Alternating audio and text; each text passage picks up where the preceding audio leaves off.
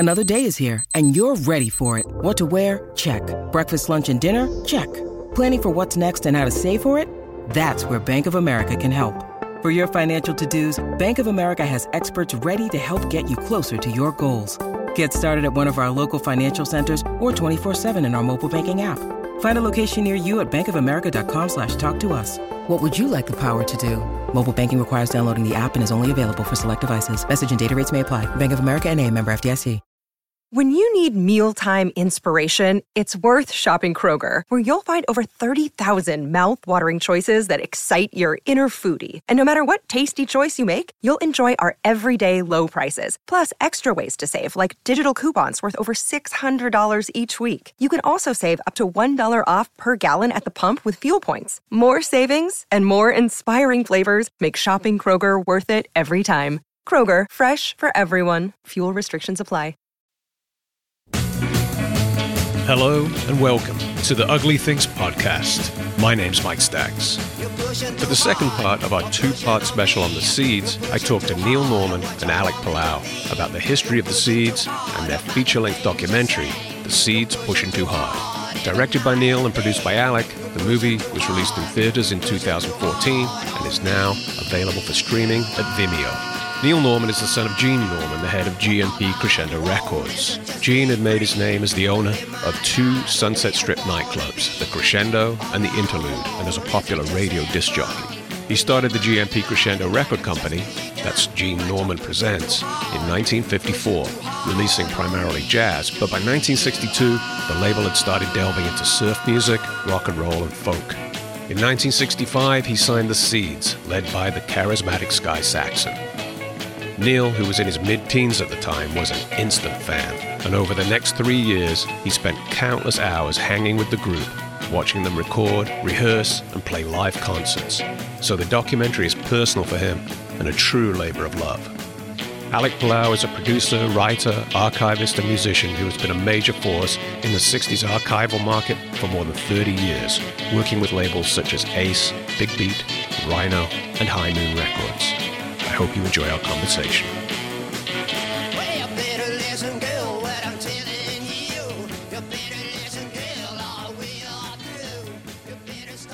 Today I'm with Neil Norman and Alec Palau, and before we get into the Seeds documentary, let's talk about your background, Neil, because the Seeds were a part of your life since you were in your early teens. The Seeds were on GMP Crescendo Records, and GNP was Gene Norman Presents, Gene Norman being your father. So please tell us a little about Gene Norman, the Crescendo Club, and GMP Crescendo Records. Sure. Well, my father, he grew up in Brooklyn, and he was very intellectual, and he skipped a lot of grades. So he ended up going to Wisconsin for his college, and he graduated when he was 18. And he hitchhiked out to the West Coast and said, wow, this is fantastic. So he started very modestly being a voice artist, announcer, and he got a job on KGO in San Francisco, Oakland, and he started that way. And then slowly he went up the ladder in radio, and eventually he became absolute number one on radio in Southern California. As a matter of fact, nationally, Steve Allen was number one. And even nationally, my father was number one, even though he was West Coast only. So he had an incredible voice like Orson Welles, and he knew the music, he loved the music, and he played the right records. He broke Nat King Cole, and he hung out with Duke Ellington, and that led to concerts and a television show, and eventually, sort of accidentally, he got into the nightclub business with Chuck Landis. And he presented every famous person of that period, from Don Rickles to Duke Ellington to Ella Fitzgerald to Bob Newhart. And I was completely swimming in all this because he let me hang out, even if I was 9 years old. And he'd say, well, Neil, see that? The drummer's really good. Or he would say, that's a good piece of material. Or he'd say, well, the bass player's not making it. You know, so I was absorbed in that, and I got to hang out with Dick Gregory and Bob Newhart and Don Rickles. And Dick Gregory used to give me $1 when we were walking down the Sunset Strip, and that was the beginning of its heyday before the rock phenomenon. So that was like roughly 54 to 64. And then it became rock after that because of the influence of the Beatles. So I was just totally absorbed in that. And then in junior high, 7th grade, I'd come over to the office after school and mail out records to radio stations. That's how it was done. And I'm mystified now by, how do I do it on an influencer? Or how do I do it on Facebook? It's like, forget it. I'm a baby boomer. I'm used to sending someone a 45. So yeah. Then the seeds were turned down by Columbia, Elektra, and Capitol. There was a tape going around of Can't Seem to Make You Mine. So my dad said, well, I think I hear something. What do you think, Neil? And I was like 11 or something. And I said, yeah, Dad, go for it. So, and the seeds knew I did that, by the way. So it took a while to break, but it became the hottest thing in LA for a couple of years, and we had a wonderful success, and that stuff lives on. And because I was there, Alec and I made a film called The Seeds Pushing Too Hard, and we've been having a lot of fun touring it around from Minneapolis to Encinitas to Milwaukee to Cleveland. So I've gotten nothing but wonderful response, and my other career is trying to be a filmmaker. So I went to UCLA Film School, so I've never had a real job. I just do what I like. But I somehow eke out a living from it, and it's very challenging, but we all love it, as all of us do. Right. Okay. Well, let's talk about Sky Saxon a little bit. Originally, he was Richard Marsh from Salt Lake City, Utah. Then he came to L.A. to try to make it in the music business. Alec, perhaps you could talk a little about Sky's activities prior to forming the Seeds, because he made some records. Yeah, he made at least half a dozen released records and probably, many other sessions.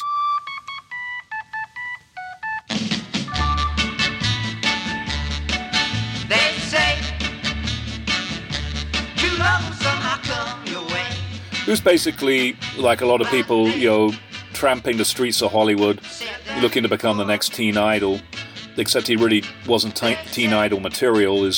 He had a kind of a thin, whiny voice, and he wasn't exactly James Dean looks-wise. But he managed to engage himself with a lot of people.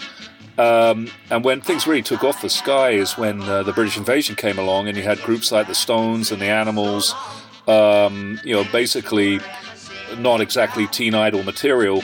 But for someone like Sky, it's like, hey, that's me. I can do that. Right. And he was seasoned. He knew about rock and roll. He'd kind of lived, grown through the Elvis era, so he knew how to do it. And he'd certainly been around. So he found the other guys in the band, Daryl Hooper and Rick Andrews, who both just come out from Michigan, and they were doing the same kind of thing, more or less. And then Jan Savage also, who's originally from the Southwest. Pulled these guys together and, started. And the tape that Neil mentioned of Can't Seem to Make You Mine, that was the first time the group sort of got together. In fact, on the tape box, it says Richie Marsh. A lot of that came from a guy called Jimmy Madden, who was a local club owner and sort of a personage on the Hollywood scene. And he's the one that brought the Seeds to Crescendo after they'd had the rejections that Neil mentioned. And all of a sudden, Sky was a star. And of course, he'd been building up for this moment, so he took to it with gusto. As Neil's dad used to say, people were ready to hear what he had to say. Right. Neil, what was Sky like when you first met him, right? Back when the Seeds first signed? What was your impression of him? Hello, Pantheon Podcast listeners. Christian Swain here to tell you more about my experience with Raycon earbuds. Our family now has 3 pairs of Raycon earbuds around the house, and my wife just grabbed a pair of the Headphone Pros to replace some headphones from a company that was double the price. And yes, she loves them. Now, if you haven't pulled the trigger on a pair of Raycons, or even if you have, but you're in the market for another pair because they're just that good, well, now is the time to check them out, because they just launched their upgraded model of the best-selling everyday earbuds. With Raycon's upgraded everyday earbuds, now you also get active noise cancellation, ergonomic design, and multi-point connectivity that lets you pair with 2 devices at once. New quick charge function, 3 customizable sound styles, plus awareness mode. Available in a variety of vibrant new colors to complement any and all skin tones. I even have a pair of earbuds in a cool green color. I have tried just about every earbud known to humankind, and these Raycons are fantastic. Seriously, if you've been wanting to check out Raycons, there truly is no better time. You're going to ask yourself why you didn't check them out sooner, and Raycon offers a 30-day happiness guarantee. So what are you waiting for? Go to buyraycon.com/Pantheon today to get 20% off your Raycon order, plus free shipping. That's right, you'll get 20% off and free shipping at buyraycon.com/Pantheon. buyraycon.com/Pantheon. Well, when I first met him, he was on the cutting edge of hipness. They all had hair that was 8 inches longer than everyone else. I mean, Daryl Hooper looked like Jesus. So they were mixing the first album at Wally Heider Studio, where Crosby, Stills, and Nash and a lot of famous people worked. I guess it was in downtown Hollywood on Selma. And they were mixing mono and stereo, and I was there, and it was hurting my ears, but I was loving the sound. They were playing loud. So we went out for a snack, and Sky and I and my father were walking down Hollywood Boulevard, and all these normal young ladies and old ladies and people looked at him like Jesus just landed in a UFO. He looked that much different. But he looked like a rock star would be now, but in those days, that was like an alien. So I was really impressed with that. I go, wow, I want to be like this. And of course he was dressed. He had an incredible flair for fashion. You know, he had a wicked coat on like Jimi Hendrix and killer white loafers. And he just had a lot of senses of style visually in clothing and artwork.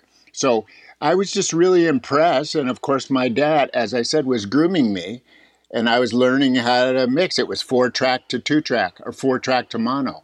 So that was cool, and I was just impressed with him. And they were really nice to me because they were grateful that my dad was releasing their record. So I was like their mascot from then on for many years. And I even helped their roadie, Richard France, play in gigs in Ventura and Santa Barbara and stuff. And I was the roadie, so I was learning that side of it, you know, loading anvil cases. And I remember when they got their Super Beatles. That was really fun. And I had my garage band when I was 13 or 14. And they loaned me all their Super Beatles and their PA system, even Sky Saxon's mics. They said, oh, you want to borrow it? Okay. Unbelievable. And and your band was called A Web of Sound. Yeah, of course, I took it from that. And our band played a lot. Our first gig was at Jennifer Jones's house, who was married to David O. Selznick, who was the producer of Gone with the Wind. And their daughter rode the bus with me at my private school, which is called Buckley, which is very high-end private school. I was lucky to go there. And, you know, it's English style. You wear blazers and stuff. And their daughter rode on the bus. She says, oh, I'm having a Halloween party. Can I have your band play? And we each got $10 a piece. We were so excited. And I was playing a Fender Mustang just like Jan. So when you first saw the Seeds, I think you said it was in a small club somewhere, but it started to happen pretty quickly after Can't Seem to Make You Mine, and then Pushing Too Hard took off. And before long, they were playing bigger venues. What do you remember about that sort of transition from clubs to, you know, kind of arenas and concert halls? Well, actually, I'm going to have Alec cover this too, but it took a little longer than you think. Can't Seem to Make You Mine didn't take off right away. It got some buzz, and we got some airplay, but it didn't really take off. But my dad said, I love you guys, make a whole album. So he did that, and then Pushin' took off eventually. That was the second single, roughly. And then Can't Seem to Make You Mine was reissued again and became a hit. So it just opened the hose valve at first, but it wasn't a hit until after Pushin'. So they were playing at a bowling alley in Culver City. and they were playing at Vito Lito's in downtown Hollywood. So they were real underground, but they were getting a sensation, and lots of girls were ripping their clothes off. So it was really cool, and you could see, and they were also developing. You know, the secret of a band is staying together. You get better and better and better. When guys shift personnel and all that, you guys know this, you know, you lose your momentum. So they stayed together, and they wrote a lot of good material. Right. Okay. Yeah. Well, I'll just add to that if I may.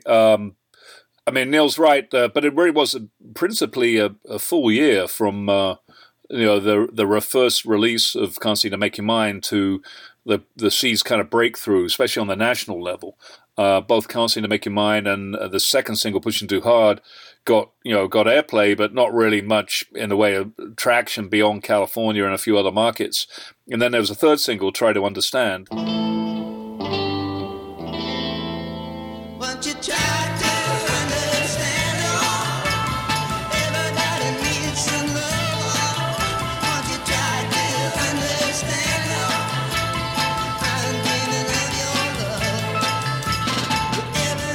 That made a bit of noise. And the thing about Gene Norman was that his business was really predicated on full-length albums. You know, he might occasionally do one-off singles with people, but if somebody was actually generating some heat, he would have them record an album, which is very unusual.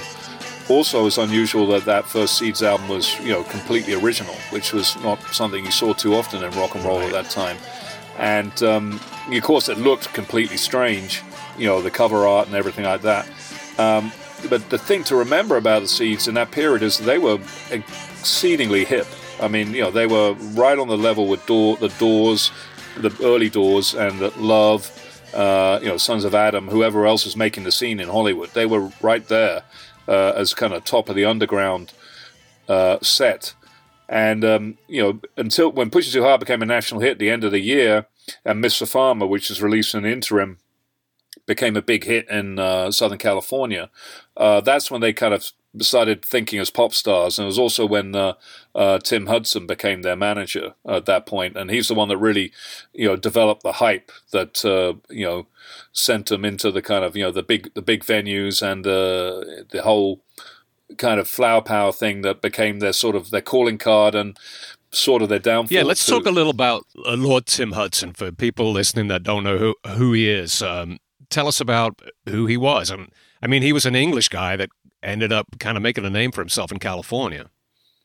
Yeah, he was he originally started, his claim to fame was he discovered the Moody Blues in England in 1964, and there's kind of a grain of truth to that from what I understand. But the thing about Lord Tim was that, he was a hyperbolist. He'd love to exaggerate his role in things. But he also had a lot of balls. He went over to Canada, became a big DJ in that market, trading on the English thing, of course. And that led him down to Southern California. And, I think it was on KWB, what was the station he was on, Neil? It was really big. KFWB. He was... KFWB, yeah. Drive Time, he was pretty hot. And as Alex said, the English thing had tremendous merits, for Americans. Yeah. So anyway, he graduated into management. I think he got, if he wasn't fired from KFWB, he certainly stopped working there. And he got in with the Seeds and became their management under Brompton management. And really, just did a number on the promotion that really has a lot to do with the Seeds' kind of visibility right at that moment. He designed these press releases and would send stuff all around the world about the new flower power movement and how the Seeds are at the forefront and all this. And of course, he would A, take credit for it, and B, insert himself into all of the interviews and everything. But there's a famous thing that he wrote somewhere that he and Sky invented rock and roll or something like that. One night, in the Hollywood Hills. Which we all know is a load of codswallop, but he definitely, as far as raising their profile, he did a lot. There's no doubt about that. Yeah, the flower power branding really worked because it was easy, it was an easy tag to pick up for the media, right? And magazine articles. Flower power, it's a new kind of music and all that kind of thing. Yeah, they took it over. But originally the Seeds were earthy. was the word my father. So they didn't do that. They just jumped on the bandwagon when it came from Haight Ashbury and Flowers in Your Hair, all that. Scott McKenzie. Right, yeah. The first album, they look, like you say, earthy. They look, they're out in the countryside in jeans and moccasins and stuff like that, and really long, kind of unwashed hair. And then during the Flower Power era, they kind of cleaned up their image. They cut their hair and they started wearing more sort of flowery clothes. And Lord Tim was influencing. Well, they got into sort of a... Yeah, they were more teeny bopper. Yeah, Lord Tim had a lot to do with that. Yeah. He got them to cut their hair and start wearing mod clothes and, just being more presentable to the public, so to speak. It had initially had a tremendous effect, particularly in Southern California, where they were, one of the biggest acts of their day for about 3 or 4 months. As '66 went into '67, but they quickly lost their underground audience. The people that kind of supported them, Abidolitos and stuff like that. And there's definitely a difference in Sky's attitude once Lord Tim got in. I mean, Lord Tim fed Sky's ego to the point that he believed he could do no wrong. He probably didn't believe he was mortal, and that everything he would turn his hand to would be a stroke of genius, which unfortunately wasn't the case. But there were a lot of things that people don't realize about Seeds in that period that are really unique. I mean, I think certainly a Web of Sound, their second album, is really underrated as just being kind of a pop art type, rock and roll thing, ahead of the curve in many ways. And then right after the recording of that, they went in and did a whole blues album, which is actually pretty authentic, Chess Studios type kind of a project. Didn't come out at the time, but definitely shows that there was some foresight there. And so, I think, Lord Tim unfortunately quashed some of those aspects and just sort of pushed them towards becoming a commercial entity and kind of took some of the danger out of them. And then they started to get 13-year-old girls instead of the hipsters. They got 13-year-old girls instead who buy a lot of records, so it wasn't bad. It was a double-edged sword. We'd like to thank LA for all you've done for us, because without you, we couldn't have done it. And thank you for helping us spread flower power to the world, because it'll be a nation of flowers.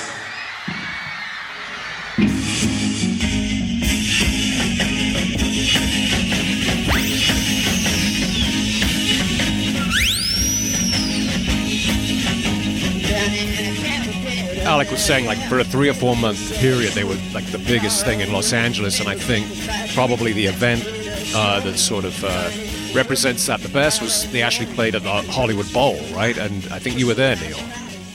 Yeah, it was quite incredible. It had Buffalo Springfield, The Fifth Dimension, the Supremes, Johnny Rivers. It was incredible. And the audience was half black because of the Supremes.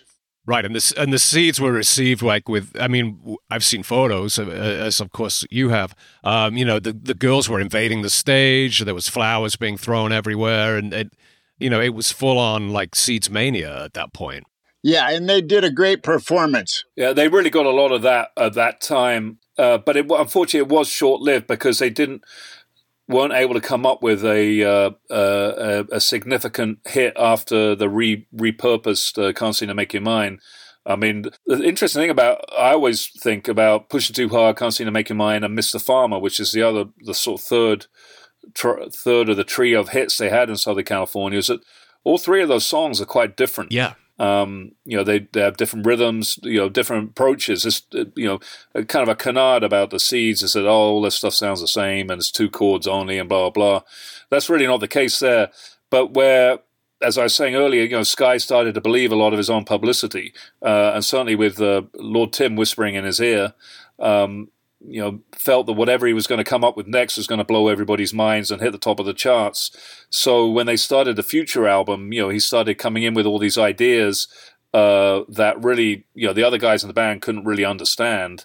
I mean, they did their best to translate the stuff, and I think they did a pretty good job underneath. But some of Sky was just starting to on that path of getting out there that he eventually, finally went into orbit. And as all of us, having met Sky over the years, because he was an unavoidable presence in California in the 80s and 90s and 2000s, realized he wasn't going to come down from wherever he ended up.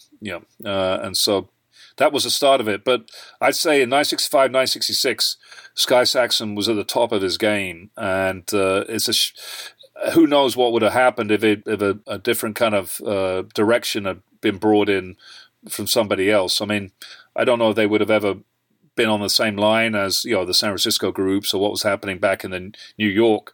I mean, musically, I feel they have more in common with some of the New York groups. The kind of minimalist, just intense driving kind of a thing, hypnotic almost. I mean, there's not that much difference between Up in a Room and Sister Ray. When you think about it. Yeah, it definitely appeals to that East Coast two-chord intensity thing, although I think they were a little more psychedelic. Oh, certainly, yeah. Than the East Coast, which I liked, because I like science fiction movies and space music, and obviously it evolved into Pink Floyd, etc. So, but when Future came out, all the bands were trying to experiment a little bit more. So that was part of the thing, and they had to come up with something. But coming up with hits, my dad would say, well, he had something to say, and he said it, and that's the end of it. So not everyone is Paul McCartney. Right, yeah, and just bringing in a tuba player is not going to turn it into Sgt. Pepper, So that didn't really, a lot of that stuff didn't work. Yeah, I was there. I saw the improvisation. They weren't prepared. The old songs, they played night after night in a bowling alley and got them where they were really cooking and developed. Whereas whereas the entrance way to play, they made it up on the spot. And I thought it was kind of lame. I wanted to hear Up in a Room or Mr. Farmer. So I was disappointed, but everyone believed in Sky Saxon because up to that moment, he was super successful and charismatic and handsome, and everything was going well, but he just he let the air out of the phenomenon. But some of the songs are good. Yeah. He needed someone there to say, no, that one's not good, try something better. He needed a producer that was going to put a foot down. But exactly, that's part of how I learned how to be a producer, is seeing what Sky Saxon did wrong. And I was too young. I was 13 or 14. I wanted to say, Sky, I don't like that song that much. Try something different. I would have said that now. But when I was 13, I didn't have the confidence to do that. Yeah. Having spent a lot of time, sifting through all the Seeds studio sessions, in 1965, 1966, Sky was completely focused, knew exactly what he wanted, and the band were equally contributing. The Future period is when Lord Tim was like going, hey, baby, great, blah, blah, no real kind of quality control. When they got back to the basics, particularly when they did the sessions for the live album, even though it wasn't live, it was live in the studio, it was actually Gene Norman who was directing the band, and he would kept them on their toes. He would he'd use his old fashioned techniques from working with jazz musicians and whatever, and just say, "Come on, man, let's hear some heat." And no, you're not cutting it. The rhythm's wrong. And if Gene had done Future, it might have been quite a different kind of a thing. Don't rush it. Play everything very deliberately and really go for the rhythm feeling. This is 5/6. Because somebody might dance to it. That's it. Let's hear it. I think this is take 6. Doc Siegel and Lord Tim Hudson, they weren't gifted producers, like Phil Spector or Paul Rothschild or whatever. You know what I mean? So I wish I could go back and do that. Like I helped Robin Trower that way. People lose their way. Even in my career, I've made some good records. But I go, well, what am I going to do next? That happens, or else trends change. But they had everything going for them, but then they couldn't come up with it again. And also Sky was taking LSD more, and everyone was telling him how great he was. Right.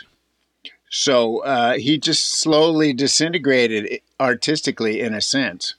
Also, you were telling me once that he had a house in Malibu with all these hangers on, and that kind of environment was how he was living, and everybody treating him like he was special, and he kind of lost touch with his audience and with... Yeah, he lost touch with reality, and he lost some of his discipline, and he thought he could, fart, and people would buy it, Right, yeah.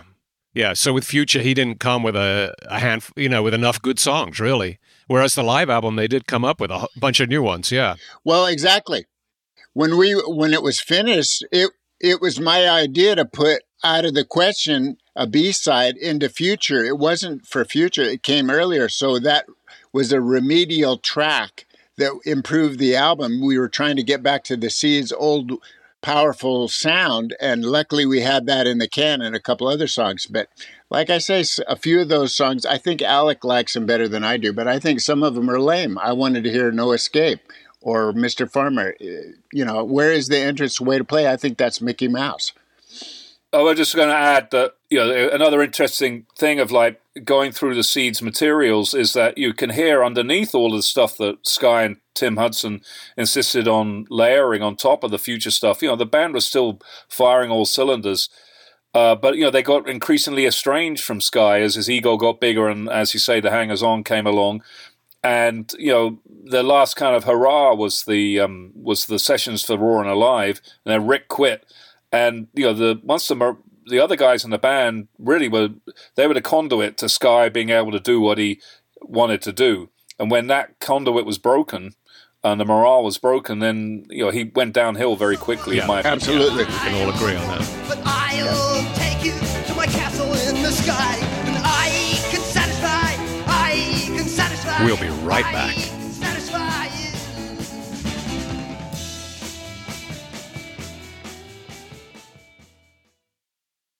Well, let's talk about the documentary a bit. Like, when did you decide, Neil, that you wanted to do this, and how did you go about doing it? Well, growing up in showbiz, as I said, I always have fantasies. Well, I'm going to make a movie about that. And my father would say he would be pressing a CD of Stan Kenton, and I said, Dad, that's not selling as much. And my dad said, well, someday they'll make a movie about it, and then it'll start selling again. And that's true. So having lived that, I thought it was a wonderful human music business, personality, music, sexy girls, 60s story. So it had all those incredible ingredients. So I wanted to show that to people for fun, and also maybe to sell a few more Seeds records. And also I wanted to go up the ladder making movies. So it all came together, and obviously, I had easy access to the music. Almost every cue, except for Incense and Peppermints, in the Seeds film, Pushing Too Hard, we control it. So I got a discount on all that. So that was helpful. And it's sort of a promotional film, and yet I think it's so good that everyone loves it. Like, I notice when I'm on the road, no one goes up to go to the bathroom in the middle of the movie. They're all sitting there going, oh, I don't want to miss anything.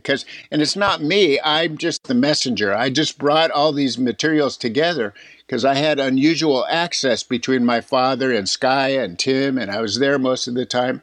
So I knew the story, and I wanted to quash all the rumors and tell the truth. And it's fascinating. Rags to riches, music business, rock and roll, sexy girls, all that stuff. Incredible. It's fun.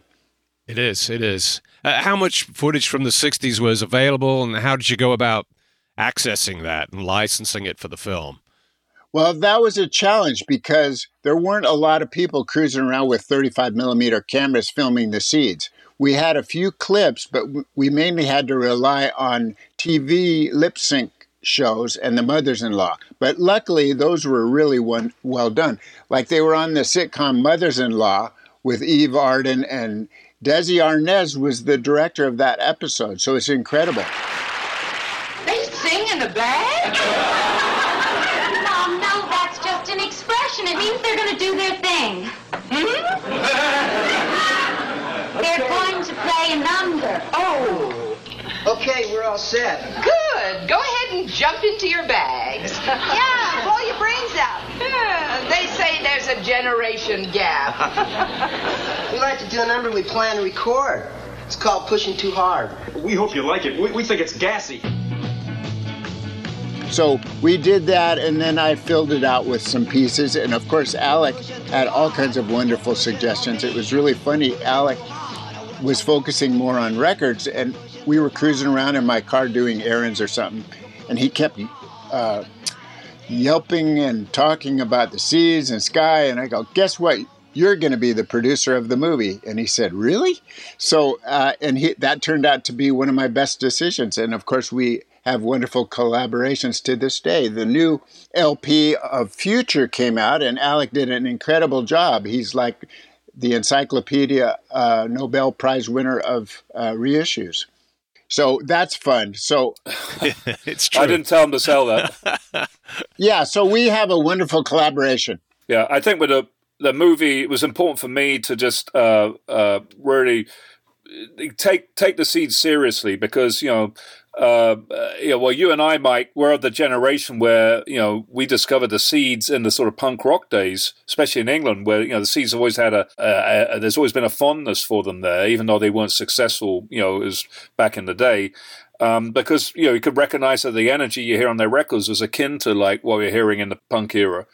And so it was important for me to maintain that credibility because in this country, there's a large tranche of people that, were fans of theirs from the 1960s. And so for them, it's more of a nostalgia, one-hit wonder. Hey, remember these guys, blah, blah. And Pushing Too Hard was really an anthem of frustration for a lot of people. They loved that. It was one of the first times that they could kind of like, pump their fist and, pushing too hard against the government as much as, whatever. So that credibility to me was a really important thing to get across, which is why you'll notice in the movie that we don't have much of Sky in his later years until the last quarter of the movie, because we wanted to show him when he was, young and vibrant and full of energy and creativity. And the other guys, Daryl and Jan especially, because they were able to contribute to the movie. Rick, unfortunately, was already very ill by that point. We wanted to make very clear their contribution. I should mention that I did talk to Sky and get ready to do an interview with him for the movie, literally just weeks before he passed away. So we unfortunately, we missed that window. But he was excited about the movie. I had a long chat with him and his wife Sabrina. They were all ready to go, but like I say, the hand of fate kind of intervened, unfortunately, at that point. But I feel anybody, it's an affectionate tribute to Sky. We don't laugh at him or point out that he's an acid casualty. We show his eccentricities, which are, at the end of the day, they're nothing for anybody to get upset about. There's only one Sky Saxon. We all know that he was a little off center, but that's what made him great. But I'm proud of the fact that the movie is authentic and true. I wanted to tell the true story. That was another motive of mine. And even though we had previous interviews that other producers had conducted, and luckily I had access to them. So I cobbled it together into a pyramid by using pieces from everywhere. And luckily I was able to complete the puzzle, and it's visually interesting. And other people had created pieces previously. Everyone wanted to play with Sky Saxon. Everyone wanted to film him. So I used older ones, and in a way that's good because everyone looked better. Even Rick, we just cobbled it together so it's all authentic, but we had to align it in such a way to complete the story with TV pieces and audio pieces and the records, of course, and interviews. And I spoke a little, and Bruce Johnson of the Beach Boys, incredible. He was a huge fan. The Beach Boys. He won Grammy for best. Yeah, that was for me. That was one of the most amazing revelations in the film, was that the Beach Boys were big fans of the Seeds, and in fact used to sometimes sound check with Pushing Too Hard, which Yeah, that's true. That's true. And it wasn't just, we didn't get him for the documentary, obviously, but Neil Young was a big fan of the Seeds back in the day. And they, the Seeds played with the Springfield on a few occasions. And of course, it was very, very important to have Iggy in there, because not only is he a kind of the figurehead of basic rock and roll, to all intents and purposes nowadays, but he's also very articulate in determining what was special about the Seeds, and that was a really great interview to conduct. Yeah, he's great in it. Yeah, and I wanted to accomplish that. I wanted other people to say how great the Seeds were. I couldn't do it. I just was talking about idiosyncrasies and music history. So I'm too biased because it's on our label, Crescendo Records. So I had to let other people do it. And luckily, everyone loved them as much as I did. Right. So, I mean, after the original Seeds broke up, right, we know Sky's life and his music career kind of became a little haphazard at that point through the next few decades. So, I mean, how did you kind of navigate that in the documentary? I mean, it's talking about 30 or 40 years of time.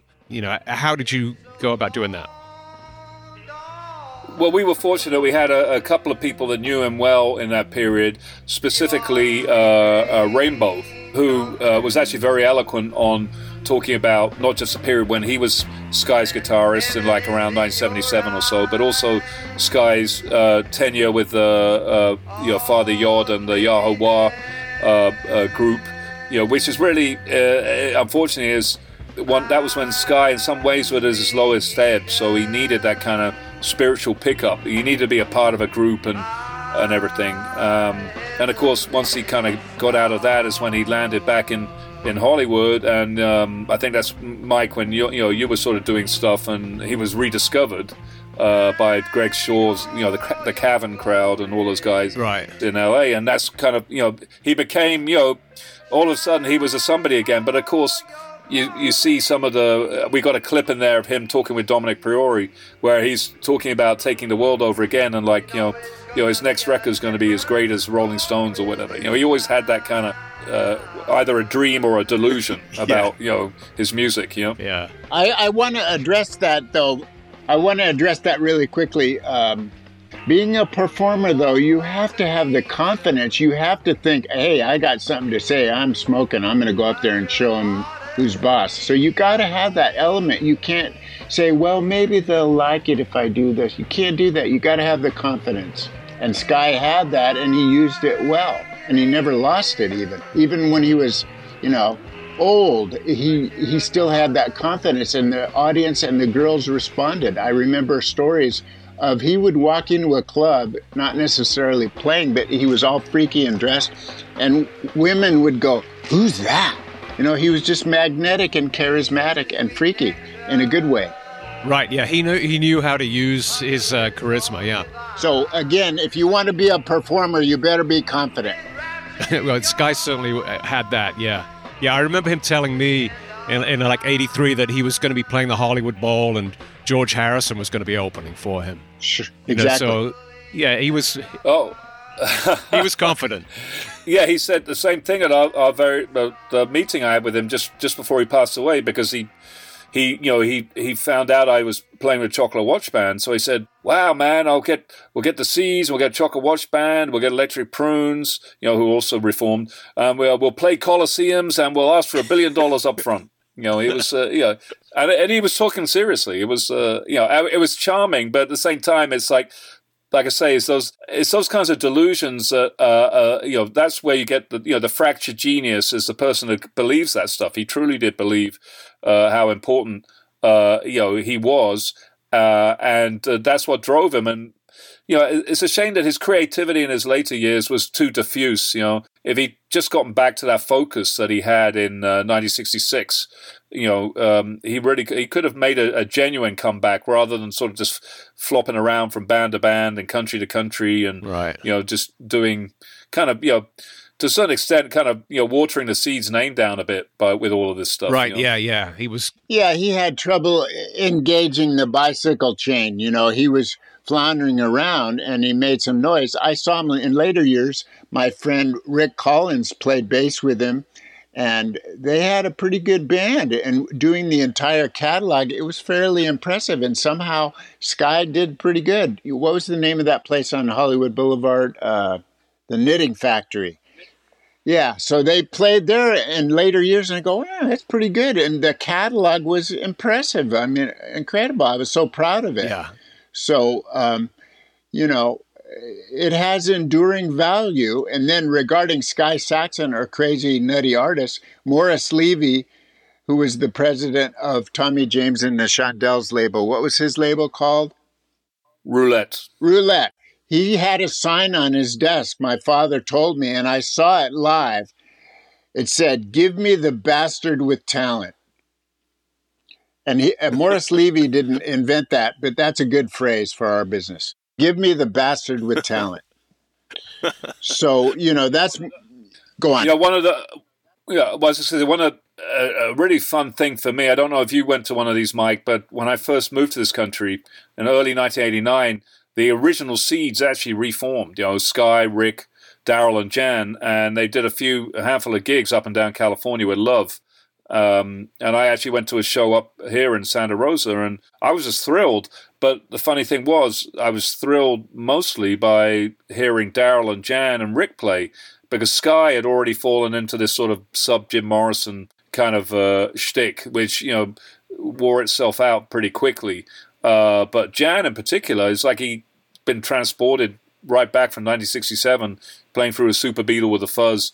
Sounded fantastic. But then, as I've learned since, Sky took all the money. It was one of those things where he was now in just a different area, and he couldn't see that what he had was strong enough to kind of take care of everybody. Right, that's sad. Promoter burdened them on half the money. In other words, they got half the money up front, and then he disappeared without paying them the second half.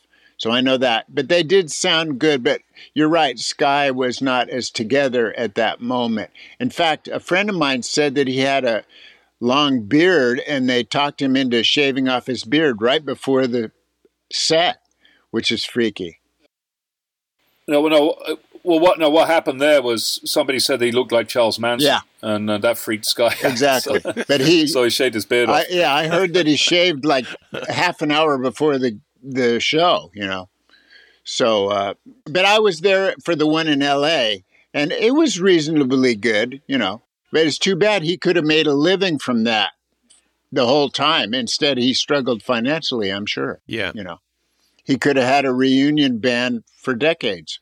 Right, that's true. Well, speaking of that, Alec, you're currently playing in a new version of the Seeds alongside Daryl. Right. This actually kind of came out of the movie. Daryl was, an incredible contributor to the movie, not just through his interviews and everything, but also the photos and memorabilia that he provided really kind of helped us flesh things out when we didn't have as much footage, like Neil says. And then he and the second drummer, Don Boomer, cooked up the idea of maybe doing some shows. I wasn't a part of that, but a little bit later on, he approached Paul Kopf, who's my musical partner in other endeavors, and I to play with him. And so, of course, it's a thrill to play with Daryl Hooper. And we would have liked to have Jan involved too, but he was very ill too, and it wasn't long before he would pass away. And so, it's been a lot of fun. I mean, I don't mind saying it's like with a lot of the older musicians I've ended up playing with, like whether it be the Wash Band or the Country Joe or whoever it is, it's a thrill. It's kind of like rock and roll fantasy camp, or probably more like Viagra for these other guys. But in capturing the spirit of those records that I loved when I was a teenager, in a live situation. And, of course, people are going to be cynical. We've had a lot of how dare you without Sky Saxon or whatever, all that kind of stuff. But they don't realize that Daryl Hooper had as much to do with the way the Seeds sounded as Sky did. I mean, he really was the architect of the musical aspect of it. And besides, he's the last man standing, so he should have a victory lap. So we go out and do shows, and people respond very favorably when they're open-minded enough to come and check us out. And, we've done some recording. Paul and I wrote a couple of songs just sort of in the spirit of the original Seeds, and people have been favorable with those too. So, it's a lot of fun. But it's really, it's not a tribute band. It's just play the music in the spirit it should be played, and people are into it. That's great, And I can vouch for the fact that they did a wonderful job, and Daryl sounds great, and the musicianship is excellent, and they're just providing you with a window into that wonderful, intense rock and roll, exciting music. And I can tell you, I was there in 1966, and I was there in London recently, and I loved every minute of it, and it gave me goosebumps. Yeah, I mean, there's a lot of controversy over older musicians going out and doing it with younger guys. And I know you've done this too, Mike, with Randy and whatever, Randy Holden. But, at the end of the day, realistically, that's all that can happen at this point in time. I mean, now with the Sonics, you've only got one original guy. With the Monkees, you've only got one original guy. I mean, it's just that's just how it goes. It's how evolution. People die, so that's it. And if you look at the live market now for rock and roll, which is so pitiful for anybody who isn't like a huge star. The most successful bands are the tribute bands. People would rather go hear like Petty Theft or Super Diamond than they would someone doing their own original material, or maybe a vintage musician that's got some young guys that can do it. Like Johnny Eccles with the Baby Lemonade doing the Love Thing or whatever.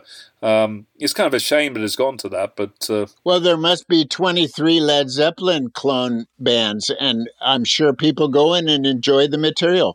So the Seeds is even better than that because it has Daryl and Alec, and it's a powerhouse, and it's fun. And even Paul, it looks faintly like Sky Saxon when he was 30. So that's kind of fun. He's got the hair. Paul does a great job. Yeah, exactly. And he nails it. Like, I made a career of redoing science fiction music, greatest science fiction hits. And of course, there's always people who are detractors, but I sold hundreds of thousands of albums and I get many compliments. So good material is good material. Yeah. Right. So the documentary is now available for streaming. So where can people see this documentary? A lot of people have been waiting a long time for this. Thank you. Well, it's on an interesting platform called Vimeo, Vimeo, and you can find that by going to pushin'toohard.com, pushin'toohard.com without the G, pushin'toohard.com, and you get complete instructions, and it works perfectly. And you can watch it, and it's really fun. And I watched it the first time, and the quality is superb. The technical aspect is perfect. No problem at all. So that's the next shtick. And you can see the Seeds live occasionally. And we even had some gigs where we had the movie and the band, like in London. And it was incredible. I loved it. And I was going to say, I just also mentioned we are looking at doing a physical release of the movie too, with extras. So that's something to look forward to in the near future. Yeah, exactly. Right. Yeah, it's a great movie. I mean, when I first saw it on the big screen and the opening of Pushing Too Hard from the Mothers-in-Law came on, I mean, I got goosebumps. That was just fantastic, And I've seen it a few times, and I'll watch it a few more times. Dynamite. I'm so glad that you enjoyed it. Oh, yeah, absolutely. So what are you working on now, Neil? You said you were going to start working on a documentary about Gene Norman. Yeah, I'm going to do a movie about all my dad's adventures. And again, he was incredible. He was #1 on the radio. He's in the Hall of Fame of 3 different industries: radio, nightclubs, and record business. He's in the Hall of Fame of record business and nightclubs and radio. So he was a powerhouse, and I was influenced with him. And luckily, I didn't get stuck with being in his shadow. He told me when I was a kid, he said, "No, Neil, you're going to do your own thing, and don't worry about what I did. You can learn from it, but you're going to create your own identity." So that's very important. So he mentored me. I was very lucky. So I'm going to do some material about me growing up and his adventures. And he dated many beautiful women, including my mom, who was a cover girl. And the Sunset Strip and the black jazz scene and the white jazz scene and the record business, the good people and the bad people, and crime in L.A. Right. And between he and I, we will have done 100 years in Hollywood. So that's incredibly rich history to pull from to create any show business entity. And of course, Alec and I will be doing more reissues of albums. We just came out with my dad's concert of Muddy Waters, which is really creating a sensation. Absolutely. And it's perhaps his earliest recording from a concert in California. And that, believe it or not, the technical aspects are superb. So we're having a lot of fun with that. And just as a retro angle, we put it out on a 10-inch vinyl record. And Alec did a great job of putting that together. All right, you got to send me that so I can review it. Absolutely. We're having fun. And I got to meet Muddy at the Seeds session of the blues album. Muddy was there. And I didn't realize it at the time, but my dad had been working with Muddy for years. So Muddy was really cool and charismatic and, of course, a great performer. So I was so lucky to find this piece of gold buried in the archives. And we have some more fun surprises like that coming in the near future. Wow, sounds great. What about you, Alec? What's your next project that we'll be seeing? Well, I've been doing a lot of stuff with Shel Talme's catalog, the fellow who produced The Who and the Kinks and Bowie, etc. And, he had a lot of really good stuff in the late 60s, early 70s too. So a couple more projects on that. Also digging into starting to let loose some of the live recordings from the San Francisco clubs, The Matrix and the Avalon. The first one is going to be The Final Solution, which is a really storming kind of a folk rock meets garage kind of a thing. Lots of other stuff. Always lots of pots cooking, doing some more 45s of this crazy guy called Birdman, Mojo Bone Records, who I'm sure he's been sending you copious T-shirts and messages in capitals, like he's shouting or whatever. Yeah, he's a good guy. He has the passion for it, so that's the beginning. That's how it gets going. Absolutely, yeah. And I got to say, in the record business, at any moment, you're dreaming about something, and then you're also developing something, then you're assembling it, then you're manufacturing it, then you try to promote it, then you try to collect the money. So it's a very long process to do all these projects.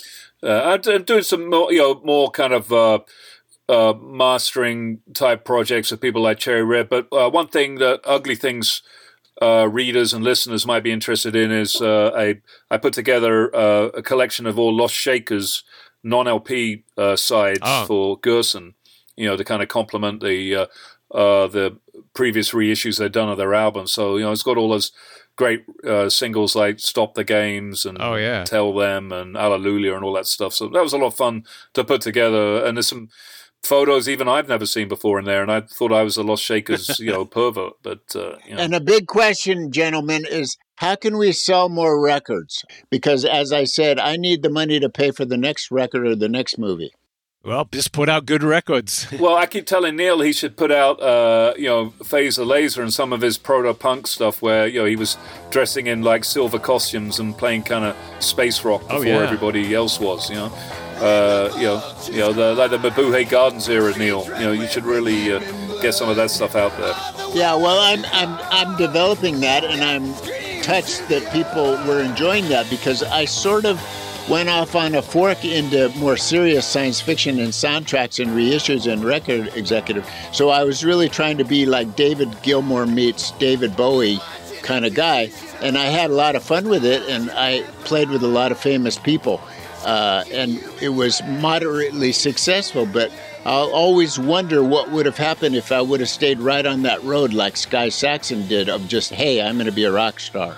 Right, we'll never know. But I think there's an audience for it now that will appreciate that.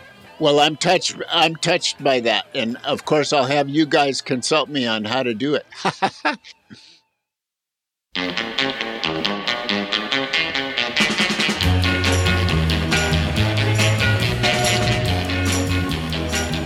The Ugly Things podcast was produced by James Archer and narrated by Mike Stacks. That's me.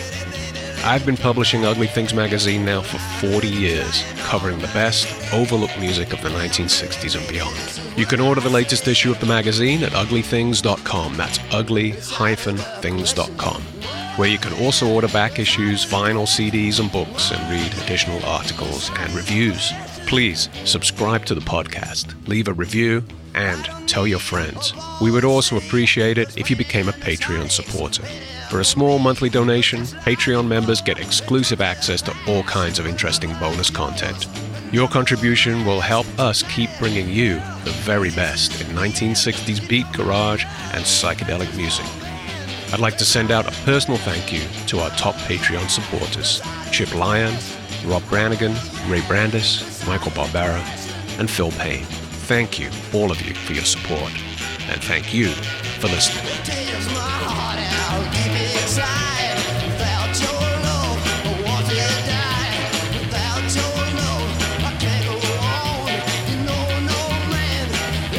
Strong.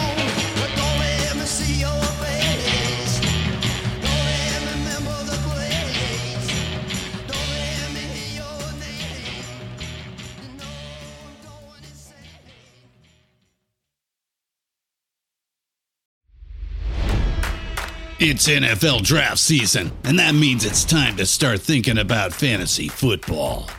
FantasyPoints.com features industry-leading experts and prognosticators using proprietary hand-charted data to help you score more fantasy points. FantasyPoints.com is the place to go for whatever kind of fantasy football you play. Whether you play fantasy football, daily fantasy sports, or do a little bit of everything, Fantasy Points has the meticulously researched content to guide you to victory. And why wait for the fall? Fantasy Points also covers the new spring football league, the UFL. Join the guru, John Hansen, Scott Barrett, Joe Dolan, and other massive names in the fantasy football universe with an exclusive offer. Use code Pantheon for 15% off any Fantasy Points package, including the all-in package, with access to every article, tool, and data nugget that Fantasy Points has to offer. That's FantasyPoints.com and code Pantheon for 15% off at Fantasy Points. FantasyPoints.com, code Pantheon. Score more fantasy points.